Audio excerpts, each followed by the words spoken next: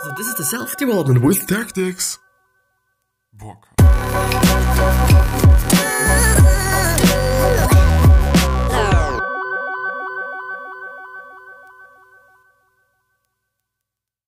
So this is gonna be about the 12 rules of nothing, because it's actually Adam Grant and Give and Take. You know, the funny thing is, because I've went through the 12 rules of life by Jordan B. Peterson for such a long time that it is so fucking in my mind. It's insane, nearly. It is really nearly insane, but also somehow great, isn't it, that I just actually remember those things and those books, which were pretty great. So I really enjoyed it. I actually tweaked the settings once again. I think because the microphone is somehow differently today. It's way more up front and it's way more by my mouth. Which leads to making it way louder than it was used to, or than I used to have it, which is but still okay. But maybe I should just, oh my fucking god. Let's put it like this. No, just have to quickly see. Oh my god. It is so insanely bright. But I think, it's a little bit better at least. So welcome back to the next episode of the Self-Development with Tactics podcast. And once again with the give and take summary on the alanchang.com website. And if you're watching this on YouTube, there is also the audio version of this, which means that you can also just only listen to me while you're on the go as a podcast. So, which is because I just, I recognized actually that a lot of people do not actually know what a podcast is. A podcast is actually something like a radio station, something like, you're going through certain topics or certain things, and somebody's speaking, and this is the exact same thing that I'm doing. Only the one thing is that, it is exactly the same audio as I have in the videos. It's only a little bit post-produced, that it's a little bit nicer to just listen to, and it's a little bit louder because in general it's quite quiet and quite silent when I'm just recording these things, which leads me to actually kind of post-produce them a little bit, so not like just enormously or something, but a little bit. Fortunately enough, I do remember where I've stopped, but I just should do it like this. I do hope the audio isn't too silent actually, but maybe it's even better like this because I'm not too loud, but I'll see, I'll totally see. I'm just still gonna make another episode for today. So today there will be 2 episodes, which is important because then maybe this episode isn't something for you, and then you just can have to or you just can go to the another episode of today and just listen to this one, or just to all the fucking 276 videos that I have on a podcast, and actually 240 podcast episodes by now. But we will go ahead with Pursuing. I've actually been going through the book in the train today, so it might go a little bit better, and I might just still do this after this. So maybe just go through the whole text once, like in different, or as I assume that I will just go through. Like, I won't just go through the whole text because I would just forget it anyway. And therefore, I was just going through the Pursuing section somehow. So in collaborative work, powerless communication provides a safe space for new ideas. Asking questions and using powerless speech markers like may and possible invite contrary opinions and signal a willingness to defer. But what does defer mean? Because I actually don't know it. Defer means, so from a classic giver point of view, this signals that the speaker cares primarily about the goals of the group rather than about their personal goals, or about his and or her personal goals, or ego. Actually, they say ego. I would also say goals. This is especially true in collaborative work, where people work together to achieve the same goal. In these scenarios, takers undermine group performance and stifle information sharing. Powerful speech here tends to signal that the taker cares primarily about asserting dominance and ego, and not about the good for the group. cited studies show that powerless speech, which is basically the way of talking and just engaging with other people, that all the givers are using. So the givers use the powerless speech, or the powerless kind of technique, I would even say, and the takers, and also I think, well, the takers do for sure use the power speech. So like with a lot of power, a lot of just, I've been going through what it actually is in, I guess it should have been the last episode or the episode before the last episode. So from today's Friday, so the episode from Wednesday, maybe. It should be. It could be. I don't know, to be honest. I really don't know. But what I'm thinking about right now is what are actually the matchers using? But I just was assuming, okay, maybe they're actually using both sides, or a little bit of both, you know. The powerful speech is more about dominance, more about just kind of supporting yourself and whatsoever. But the powerless speech is like, you know, engaging with the other person, just trying to have a great conversation, and those things quite like, so showing empathy and what there is, or it just feels for me like this. They have never been talking about empathy, by the way. But I guess the matcher, which is quite the person in between the giver and the taker, is actually using both sides to some degree. This is at least what I think. So cited studies show that powerless speech engenders more respect, or engenders more respect and influence in collaborative work, and when a group is passive.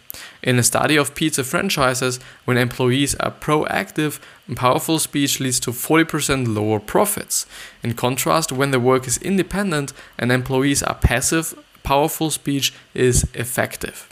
So I do think, and this is also a great section of the book where they actually explain when powerful, not the powerless, the powerful speech is working, and when you should actually use it and whatsoever, because they're actually always just going against the powerful speech up to this point, which is understandable, because they point out, okay, if you're a giver and if you're using the powerless speech, it helps you with this and that and whatsoever. But still, I do think, and I'm just really grateful that they actually also point it out, that there are some great ways to use powerful speech as well, or even some ways or some scenarios and or some scenarios where you do just really have to use the powerful speech. Could always be the thing.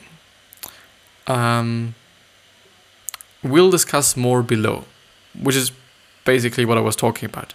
So over time, powerless speech can allow you to build a reputation as a helpful contributor rather than a competitor vying for political power. So I do guess it's called vying. It's a V, a Y, a I. So VYING.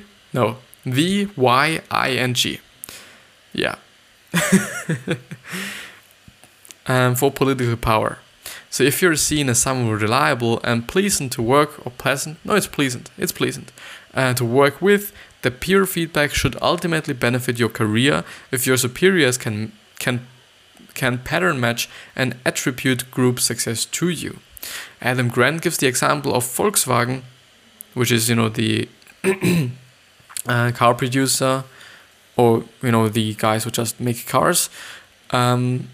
Volkswagen account manager Don Lane, who contributed the "Drive It and You'll Get It" tagline to the creative team despite not getting credit. He presented his idea as, "I know this is against the rules, but I want to give you a sense of what I'm talking about." What do you think of this line? So, drive it and you will get it. It kind of for me just feels like being a taker and actually just going for your ego and only doing what do you want to do and only what you think is the best to do. But it's, for me at least, it seems to be not quite about teamwork and not quite about just working in groups of something. It's just like, if you want to get there, you should go there. So drive it and you will get it. And if you will get it, or if you want to get it, you just have to drive it.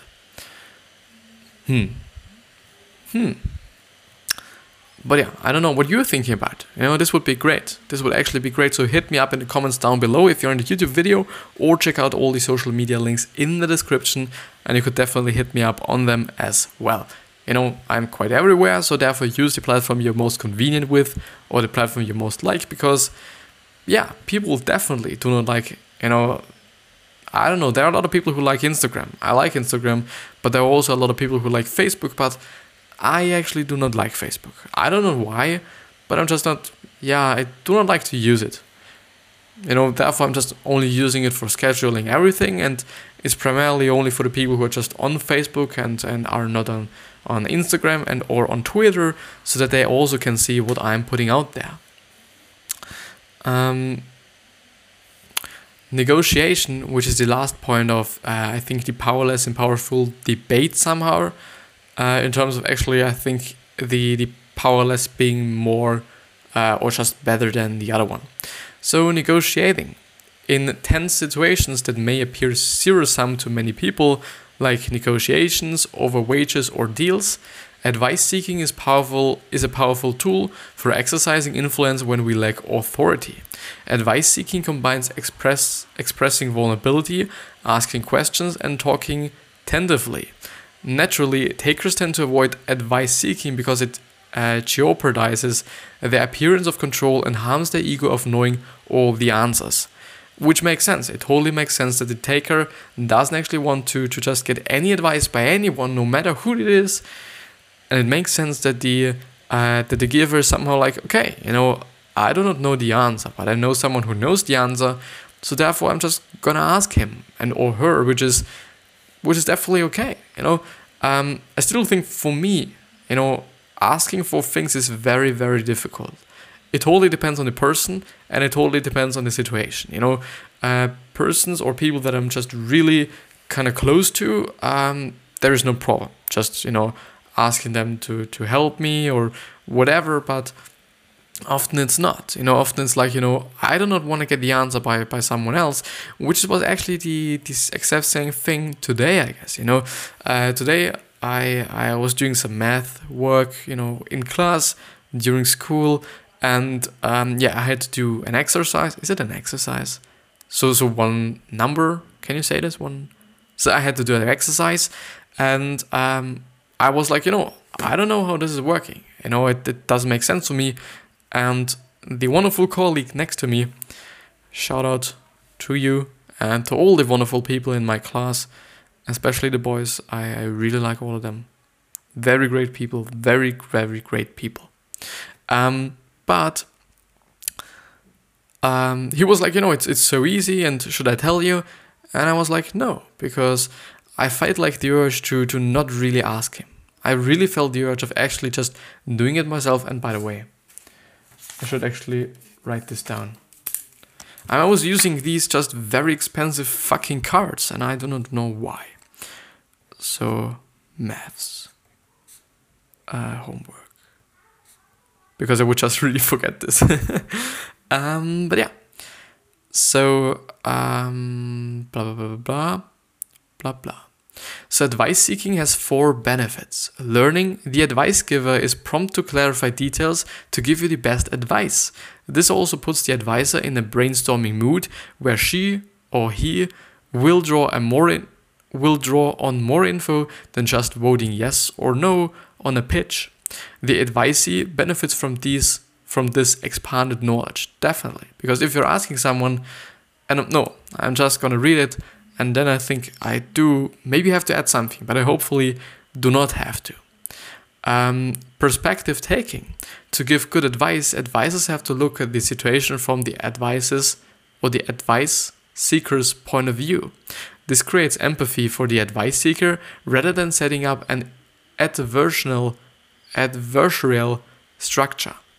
Commitment. Because the advisor has put personal effort into the advice seeker situation, she feels commitment to follow through, especially if the top ideas are her own.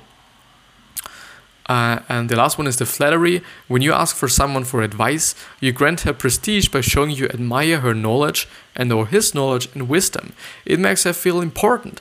And this is exactly what I wanted to point out. It is definitely letting people feel very important and very just prestigious and all what they actually said and already picked out. But it's, it really is this. And it's really the way, if somebody comes up to you and asks like, okay, could you please show me how this is working? Now guess why? This person is actually coming up to you and is asking you, because this person knows that you are actually able to do what they need, and that this person is actually just willing to learn something from you because they know that you are able to do this. And isn't this just nice? Isn't this just amazing, the feeling, if you're just thinking about this? And people really like it. And I've seen it a lot, and I've also seen it with myself, if people really come up to me and ask me like, okay, how could I do this? It's, really lets me feel good, and it makes sense. And I actually even did it somehow, I don't know when, and I don't know how often, but at least once, I did it like consciously, like, asking someone for advice because I knew they will like it. At least I think I have. I'm very sorry if I haven't, but I think I have. I really think. It would be nice to actually just, remember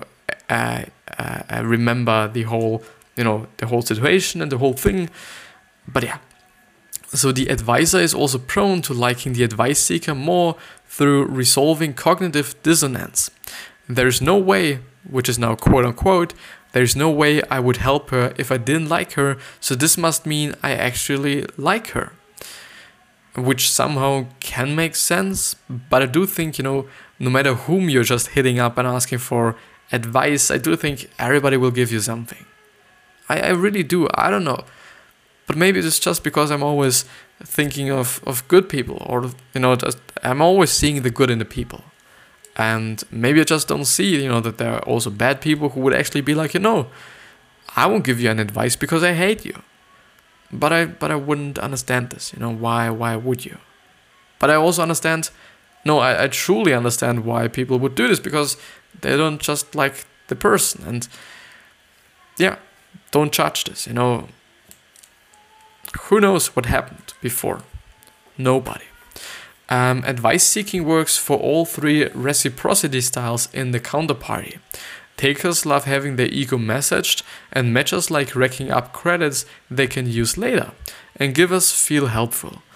It makes sense. It really makes sense that all three of them actually like it. So Adam Grant gives an anecdote of Annie, a scientist who was a part of downsized company branch in the Midwest. She could keep her job by transferring to the East Coast, but this would mean giving up her nighttime MBA program.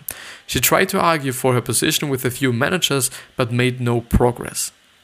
Ultimately, she reached out to an HR manager and asked for advice.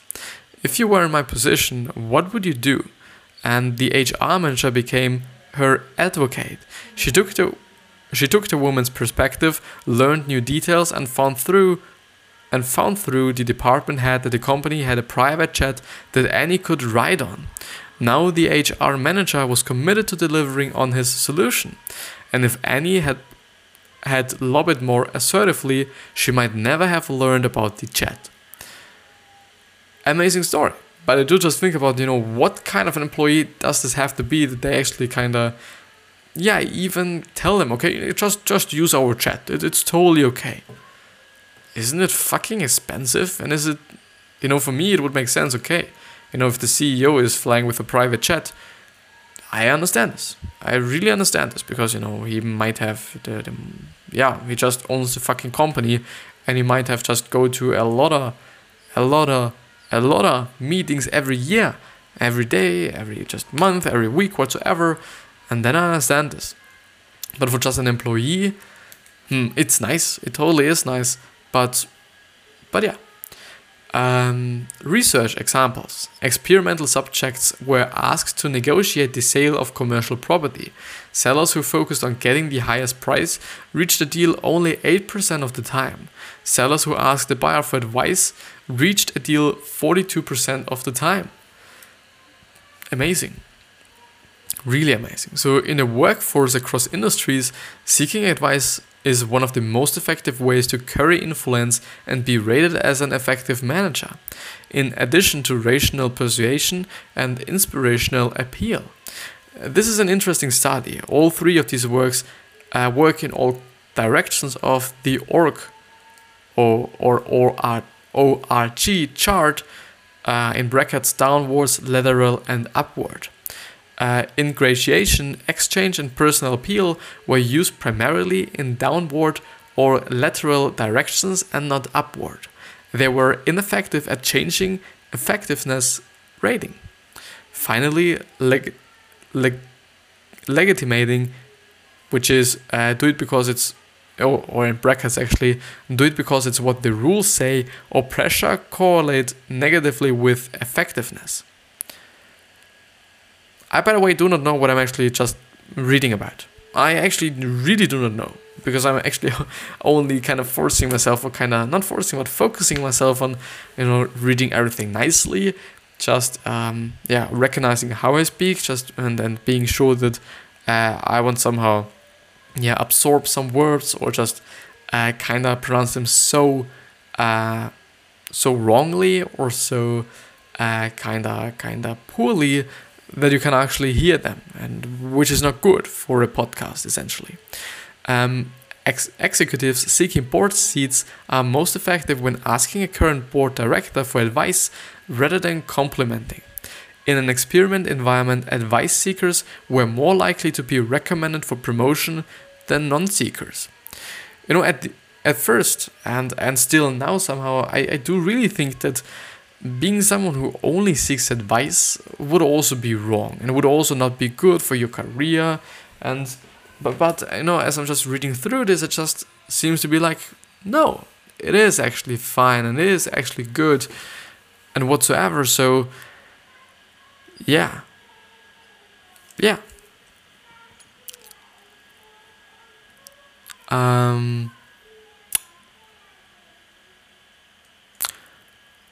But now this is actually the part sorry for actually kind of stopping.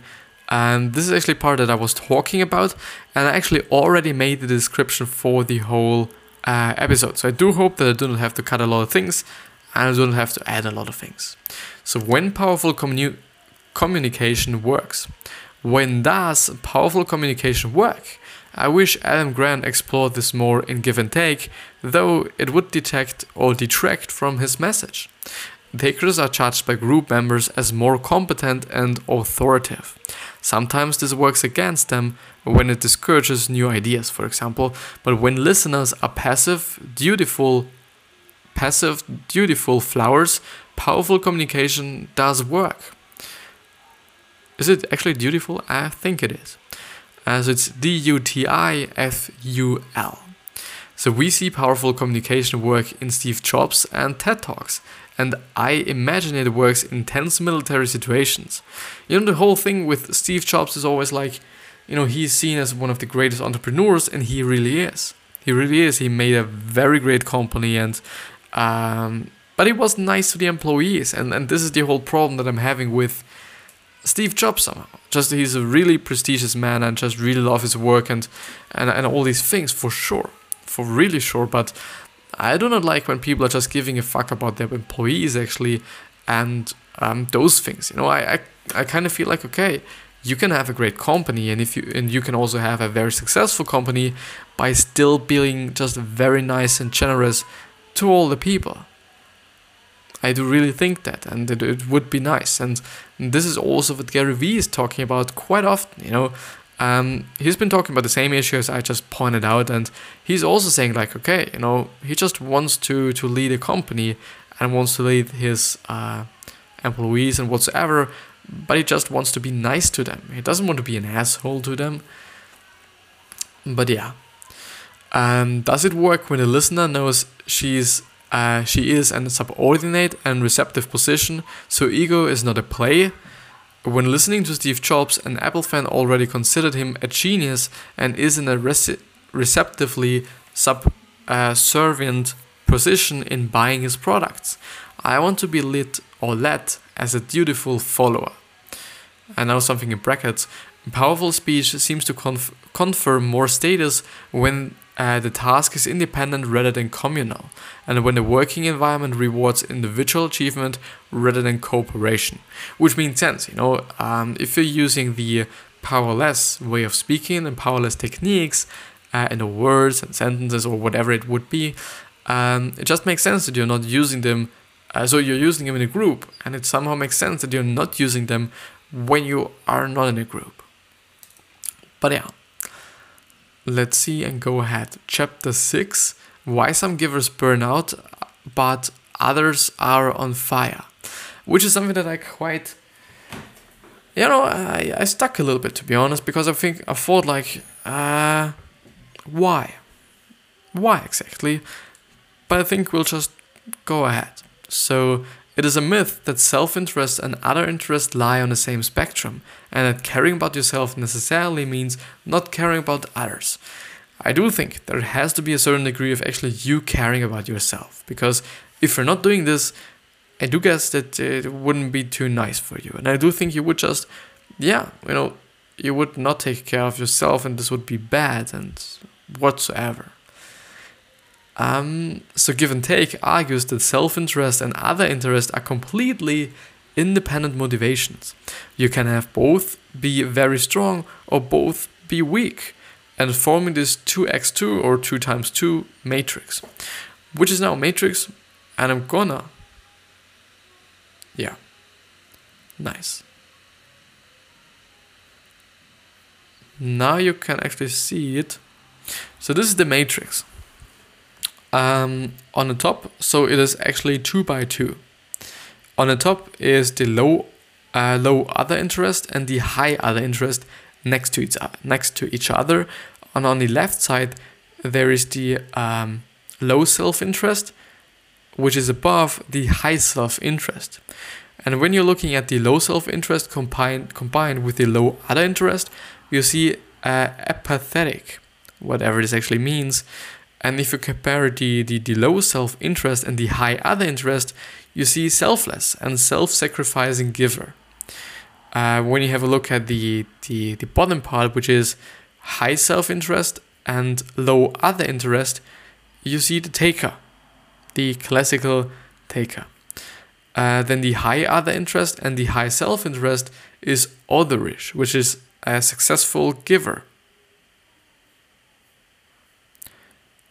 Makes sense, it really makes sense, and this is also something that he actually pointed out, I think in the very top of the summary, that you actually as a giver really have to take also, and to really care about yourself as well, because if not, you're only really taking care about somebody else, and you're kind of just, going to get crippled and fucked up, and those things.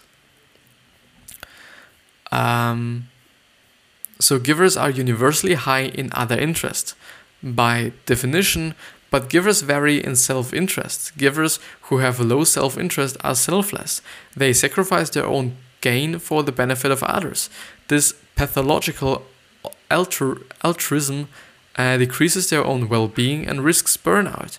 Interestingly, selfless givers also tend not to ask for help, as they are determined to be in the helper role and don't want to inconvenience others. Givers who have high self-interest are otherish, which means they are ambitious and have goals relating to gaining influence and attaining excellence. Otherish givers still give more than they receive, but they are discriminate with their time, choosing how and to whom they give. They want to grow the overall pie and see the world as more than zero sum, but they still want a piece of that pie. Maintaining a balance between self-interest and other interest is important for mental health. This is true even in trusting relationships like marriages. Even though otherish givers superficially appear less giving than selfless givers, they have greater stamina and contribute more over time. In comparison to matchers and takers, otherish givers build a reserve of happiness that fuel their work. With that being said, it's actually very, very nicely. It went very, very nicely today. I'm just not seeing as clearly as I should be. which is always like, to the end of some episodes, somehow get really dizzy. I don't know how, maybe I should drink something actually. But yeah, this is actually it with the episode. I do hope that you liked it. I do hope that there was something in it for you. And I do also hope that I do not have to add something to my pre-made description. But yeah. Still remember how you're gonna be remembered, which maybe means that you're giving something back to the people or giving back to the world, whatever you're thinking about. And yeah, with that being said, I wish you the best and I'll see you. I love you.